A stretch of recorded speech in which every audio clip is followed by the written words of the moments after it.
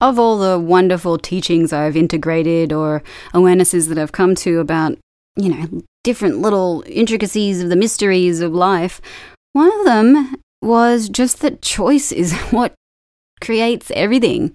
Choice creates. And that includes, feeling at home or feeling safe and knowing that all is supported and all is supplied, that there is infinite supply for our souls as well, the nourishment of our beings, not just our, earthly needs or what we think we need, but just across all realms. There's access to everything should we choose it. And the journey then is your ambition. What is your soul's ambition? Like how deep does the rabbit hole go? How far do you want to go? What do you want to know? What question haven't you asked to come home to yourself? I had to, really get pretty honest with myself along this path of, okay, what do I want to know? What do I want to feel in this lifetime?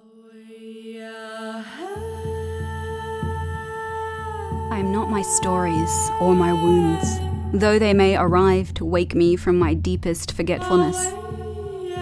I'm not the pattern of destruction of thoughts which refer only to timelines open still active by my choice to keep them so. These are my ultimate chances to interact with the unfoldment of my destinies, aligning more to the direct path than the sometimes highly distracting feel it to heal it path. I unlock the codes which would disconnect the construct of matrices, living by the directive of our collective unconscious.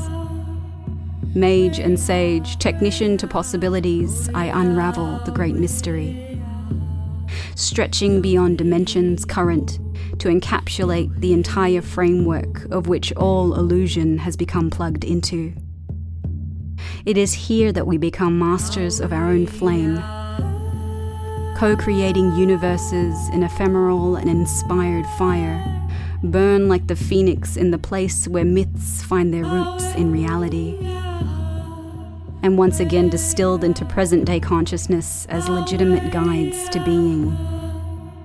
Here we remember the old, as a babe waking from a dream, purity of mind via the beauty which moves in us like the most incredible of storms. Finding poetry in surrender, and supreme facilitation in all that arrives into our experiences.